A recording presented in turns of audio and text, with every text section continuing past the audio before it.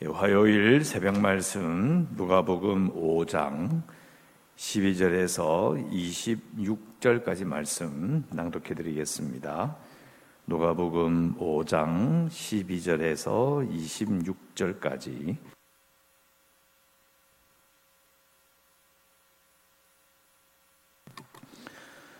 누가복음 5장 12절 말씀. 예수께서 한 동네에 계실 때에 온몸에 나병 들린 사람이 있어 예수를 보고 엎드려 구하여 이르되 주여 원하시면 나를 깨끗하게 하실 수 있나이다 하니 예수께서 손을 내밀어 그에게 대시며 이르시되 내가 원하노니 깨끗함을 받으라 하신대 나병이 곧 떠나니라.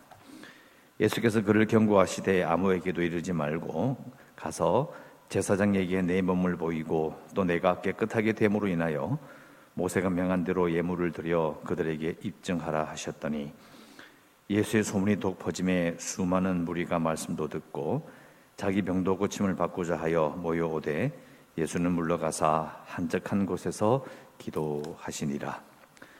하루는 가르치실 때에 갈릴리의 각 마을과 유대와 예루살렘에서 온 바리새인과 율법 교사들이 앉았는데 병을 고치는 주의 능력이 예수와 함께 하더라. 한 중풍병자를 사람들이 침상에 메고 와서 예수 앞에 들여놓고자 하였으나 무리 때문에 메고 들어갈 길을 얻지 못한지라 지붕에 올라가 기와를 벗기고 병자를 침상째 무리 가운데로 예수 앞에 달아내리니 예수께서 그들의 믿음을 보시고 이르시되 이 사람아 내 죄사함을 받았느니라 하시니 서기관과 바리새인들이 생각하여 이르되 이 신성 모독하는 자가 누구냐 오직 하나님 외에 누가 능히 죄를 사하겠느냐. 예수께서 그 생각을 아시고 대답하여 이르시되 너희 마음에 무슨 생각을 하느냐 내 죄사함을 받았느니라 하는 말과 일어나 걸어가라 하는 말이 어느 것이 쉽겠느냐. 그러나 인자가 땅에서 죄를 사하는 권세가 있는 줄을 너희로 알게 하리라 하시고 중풍병자에게 말씀하시되 내가 네게 이르노니 일어나 네 침상을 가지고 집으로 가라 하시매 그 사람이 그들 앞에서 곧 일어나 그 누웠던 것을 가지고 하나님께 영광을 돌리며 자기 집으로 돌아가니 모든 사람이 놀라 하나님께 영광을 돌리며 심히 두려워하여 이르되 오늘 우리가 놀라운 일을 보았다 하니라. 아멘. 계속해서 예수님께서 이제 공생의 공적인 사역을 하시는 장면을 쭉 우리 읽고 있습니다. 처음에 시작해서 지금까지 계속해서 예수님께서는 자신이 바로 그 메시아이심을 계속 알리는 일들을 계속 하고 계시는데요. 오늘 보시면 12절에서 15절까지 한 부분이 나오고 17절에서 이제 26절까지도 한 부분이 이렇게 나옵니다. 12절에서 15절까지 나오는 유명한 구절은 나병 환자를 고치는 장면인데요. 오늘 유명한 구절이긴 한데 잘 보시면 14절에 보면 그 병을 낫게 한 다음에 제사장에게 가서 내 몸을 보이라 라고 되어 있습니다. 몸을 보이고 네가 깨끗하게 됨으로 인하여 예물을 드려 그들에게 입증하라. 여기 이제 레위기에 나오는 것처럼 나병에 걸렸다가 나으면 제사장에게 가서 보여줘야 돼요. 깨끗하다는 것을. 그러면 이제 자기 가정으로 일터로 돌아갈 수 있습니다. 근데 사실 생각해 보면 나병에 걸린 사람이 아니면 나병이라든지 아니면 피부병 걸린 사람들이 당시에 그런 의료적인 수준을 봤을 때 쉽게 돌아가기는 힘들었을 것이고 또 이렇게 치료를 받을 만한 그런 길이 따로 있는 건 아니잖아요, 그죠? 그러니까 정말 어려운 일이었을 거고요. 그리고 또 사람들이 또 이제 우리도 그렇지만은 나병이나 아니면 이런 악성 피부병에 걸리게 되면 사람들이 피할 수밖에 없어요. 게다가 이제 그런 병에 걸리게 되면 부정하다 하여서 이제 예배를 또 드릴 수 없는, 그래서 쉽게 말하면 거의 공동체에서 자기가 사는 곳에서 이렇게 격리되는 거예요. 격리라는 말을 듣고 또 다른 말 표현하면 이게 사실은 쫓겨나는 거예요. 완전히 다른 곳에 갈 수밖에 없는 거죠. 참 어려운 삶을 살았을 것이고 또 특히 예수님께서 오셔서 이 시대에도 뭐 똑같은 시대였을 거고요. 자, 그런데 우리가 주목해야 되는 것은 13절에 보면 예수께서 손을 내밀어 그에게 대시며 이르시되 내가 원하노니 깨끗함을 받아라. 이 부분이에요. 손을 대셨다라는 것이 아주 독특한 겁니다. 기도해 줄 수 있죠. 또 그냥 손도 대지 않으시고 그냥 입으로 막 이렇게 낫게 하실 수 있잖아요. 그런데 가만 생각해 보면 12절에서 15절 사이에서 우리가 주목해 봐야 되는 것은 고치셨다가 아니고 그 속에 숨어 있는 손을 대시면서 고치셨다는 부분입니다. 대부분 그렇게 하지 않았다는 거죠. 그 예수님께서는 손을 대시면서 오랫동안 이 사람이 어느 정도 이 나병을 앓았는지는 잘 모르겠지만은 그러나 보통 아주 오래 가는 병이거든요. 몸이 이게 하나씩 다 이렇게 끌어져서 오랫동안 고통을 당하는 병이에요. 오랫동안 사람들이 손길을 겪어본 적이 없고 오랫동안 사람들에게 대화를 많이 해본 적도 없이 이렇게 완전히 격리된 사람이에요. 근데 예수님이 그 사람의 몸에다가 손을 대셨어요. 손을 내밀어 그에게 대시며 어디를 댔는지 모르겠어요. 뭐 머리를 댔는지 얼굴을 손을 댔는지 모르겠지만 그러나 예수님의 치유는 정말 그 사람을 불쌍히 여기는 그런 마음을 느낄 수 있습니다. 그리고 진정한 유대인이라면, 전형적인 유대인이라면 예비를 드리지 못하는 이런 불결함, 부정함에 손을 대는 것이기 때문에 절대로 하지 않는 행동입니다. 그런데 예수님은 그렇게 치유하신 겁니다. 그래서 우리 예수님의 마음을 엿볼 수 있어요. 능력이 있는 자, 치유를 행하는 자를 그때 또 있고 또 치유를 하겠다라고 하는 그런 것을 하는 사람들이 많이 있었지만 그러나 나병 환자의 손을 대며 고치는 사람은 없었다. 이 부분을 깊이 우리가 생각해 봐야 하고요. 그리고 이제 예수님께서 이제 소문이 타기 시작합니다. 유명해지기 시작했고, 하지만 예수님께서는 사람들이 병 고치는 것 자체가 목적이 아니라 16절에 보는 것처럼 예수는 물러가서 한적한 곳에서 기도하셨다. 결국은 이제 아마 사람들이 이런 것도 느꼈을 거예요. 병 고침도 받고 또 말씀도 듣고 하는데 사실은 이 손을 내밀어 그를 만지셨다는 것도 상당히 중요하게 이렇게 퍼져 나갔을 거예요. 그래서 누가의 기록에도 이게 기록이 되어 있는 거죠. 손을 내밀어 그에게 대셨다. 예수님의 목적은 예수님이 어떤 마음을 가지고 있는지, 그러니까 능력이 땅을 자랑하는 것이 목적이 아니라 진정한 메시아는 사람을 어떻게 대하는지를 보여주는 겁니다. 그리고 이제 17절, 하루는 가르치실 때에 갈릴리의 각 마을과 유대와 예루살렘에서 온 바리새인과 율법 교사들이 앉았는데 병을 고치는 주의 능력이 예수와 함께하더라. 이 바리새인이 나오고 율법 교사들이 나오는데요.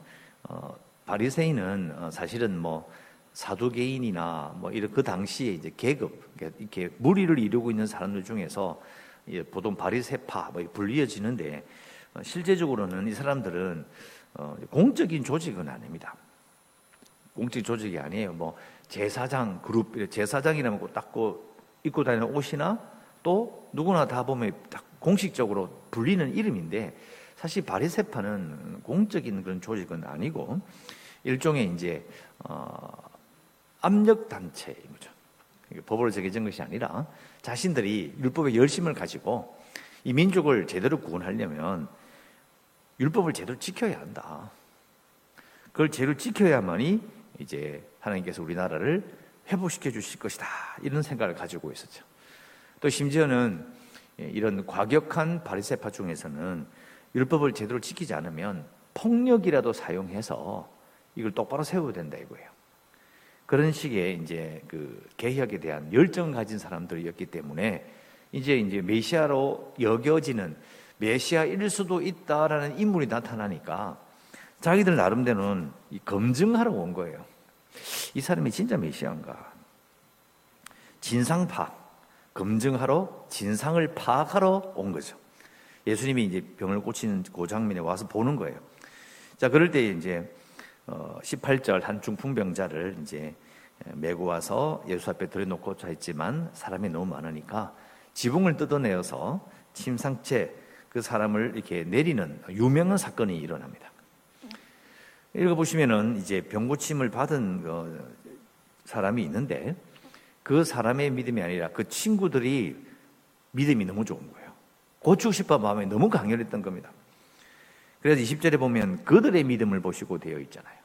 중풍병자의 믿음이 아니고요, 지붕을 뜯어내고 침상째에 내리는 그 친구들의 믿음을 가지고 이제 말하는 겁니다. 메고 온 사람들의 믿음이죠. 참 그 부분을 이제 보시면서 예수님께서 말씀하시기를 이 사람아 내 제사함을 받았느니라 하셨다. 그래서 치유함을 받죠. 자, 그런데 사실은 이 죄사함을 받았다는 말은 사실 문제가 됩니다. 뒤에 또 나오겠지만은, 왜냐하면 이 죄사함을 받는 것은, 선포하는 것은요, 성전에서 하는 겁니다. 그리고 제사장 계획을 받은 사람이 선포할 수 있는 거예요.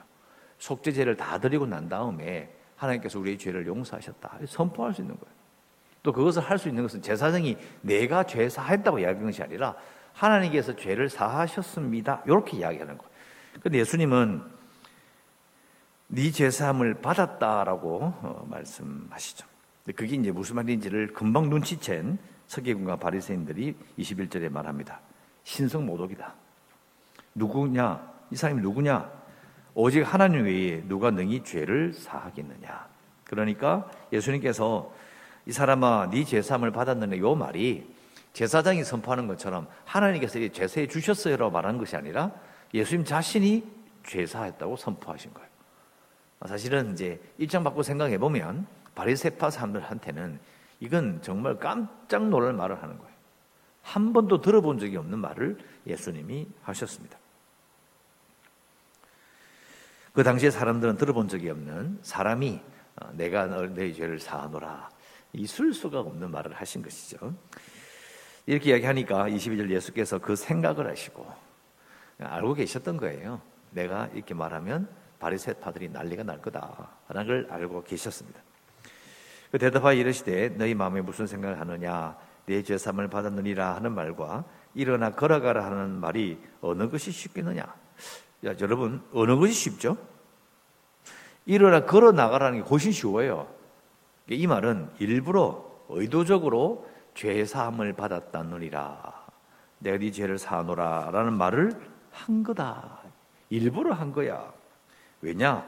24절, 인자가 땅에서 죄를 사하는 권세가 있는 줄을 너희로 알게 하기 위해서다. 자, 인자란 말은 글자 그대로 이야기하면 사람이라는 뜻입니다.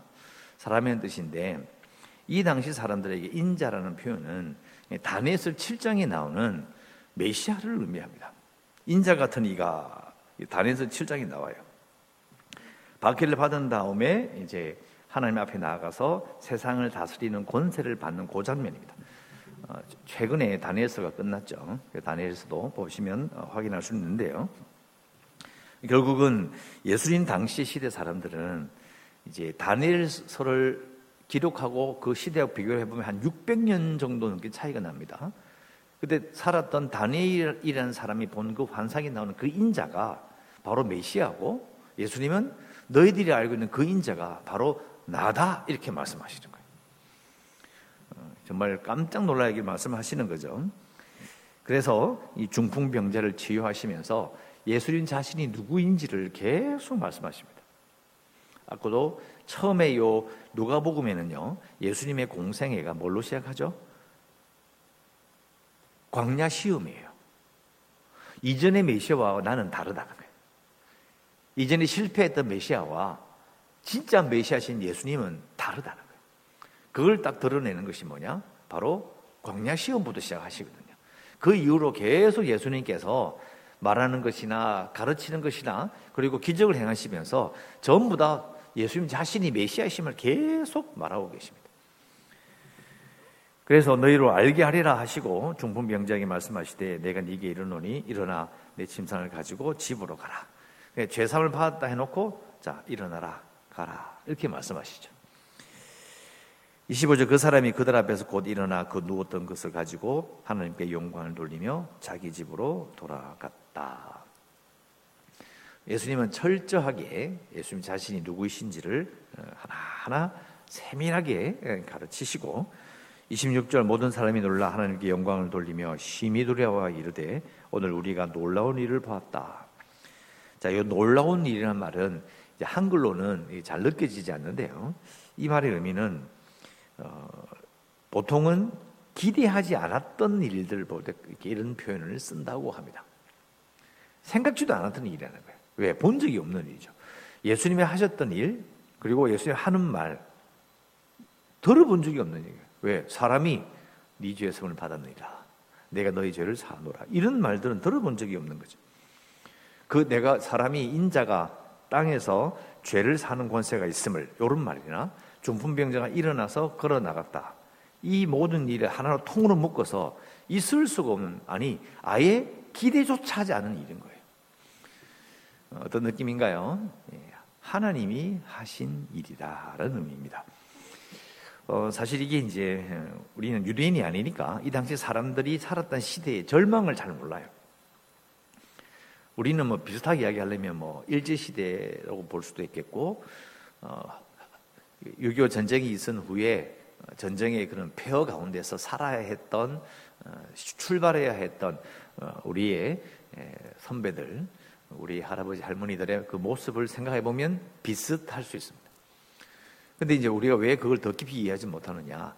그 절망이 500~600년을 지나가고 있었다는 거죠. 그러니까 생각해 보면 이들이 가지고 있었던 그 마음에 하나님에 대한, 하나님의 역사에 대한 갈망이 꽉 차 있어요. 그런데 현실은 사실은 안 되는 거예요. 그러니까 기대하지도 못했던 거죠. 듣도 보도 못한 인자 같은 이가, 들었던 다니엘 7장에 나오는 그 인자 같은 이가 바로 이분이시라고, 이분이 이렇게 하신다고, 이게 이제 놀라운 일인 거예요. 기대하지도 않았다. 근데 중풍병자가 고침받았다. 아, 신기하네. 이런 정도의 일이 아닌 거예요. 그들은 거대한 하나님의 일이 일어나고 있음을 느끼게 됩니다. 그래서 그 놀라운 일이라는 표현이 그런 뜻이에요. 자, 이 부분이 또 내일 또 진행되니까 내일 또 살펴보도록 하고요. 우리가 기도할 수 있는 것은 바로 이 26절에 나오는 이 표현이에요. 놀라운 일이라는 뜻입니다. 이 말을 가지고 기도했으면 좋겠습니다. 우리 가운데 놀라운 일을 보기 원합니다. 이렇게 기도해야 합니다. 물론 우리가 교회나 여러분 삶 가운데서 열심히 사는 거 중요합니다.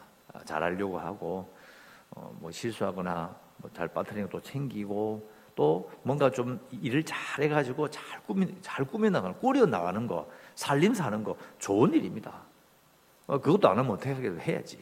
그런데 정말 우리가 보고 싶은 것은 오늘 말씀 나오는 것처럼 하나님이 하시는 일입니다. 놀라운 일이라는 거죠. 그것이 우리 가운데 일어났으면 좋겠습니다. 우리 가운데 놀라운 일을 보기 원합니다라고 기도하셨으면 좋겠고요. 계속해서 교회를 위해서 코로나19 극복을 위해서, 오미크론도 이제 전 세계적으로 이제 정점을 지난다고 이야기하긴 하는데 그걸 잘 이겨낼 수 있도록 기도해 주시고, 그리고 우리 재개발 협상 진행되는 거 거기에서 기도해 주시고요. 연약한 성도들과 주일학교아이들과 또 선교식까지 기도하시고, 오늘도 하나님의 은혜 가운데 살아가시기를 주의 이름으로 축원합니다. 기도하겠습니다.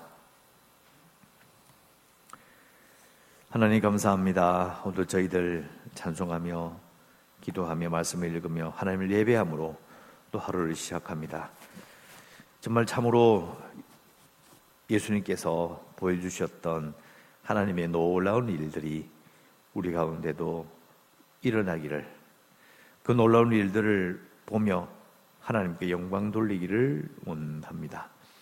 여전히 세상은 전염병으로 말미암아 어려움을 겪고 있지만, 그러나 하나님께서 이것을 속히 지나가게 하여 주시고 일상으로 복귀하며 우리가 예배하며 우리 살아가는데 불편함이 없도록, 어려움이 없도록 하나님 저희들을 깨끗하게 해주시기를 간절히 소원합니다. 교회를 위해서 기도하는 많은 기도 제목들이 있습니다. 재개발 협상도 진행되게 해주시고 끝을 보게 해주시고 속히 이루어질 수 있도록 도와주시기를 간절히 소원합니다.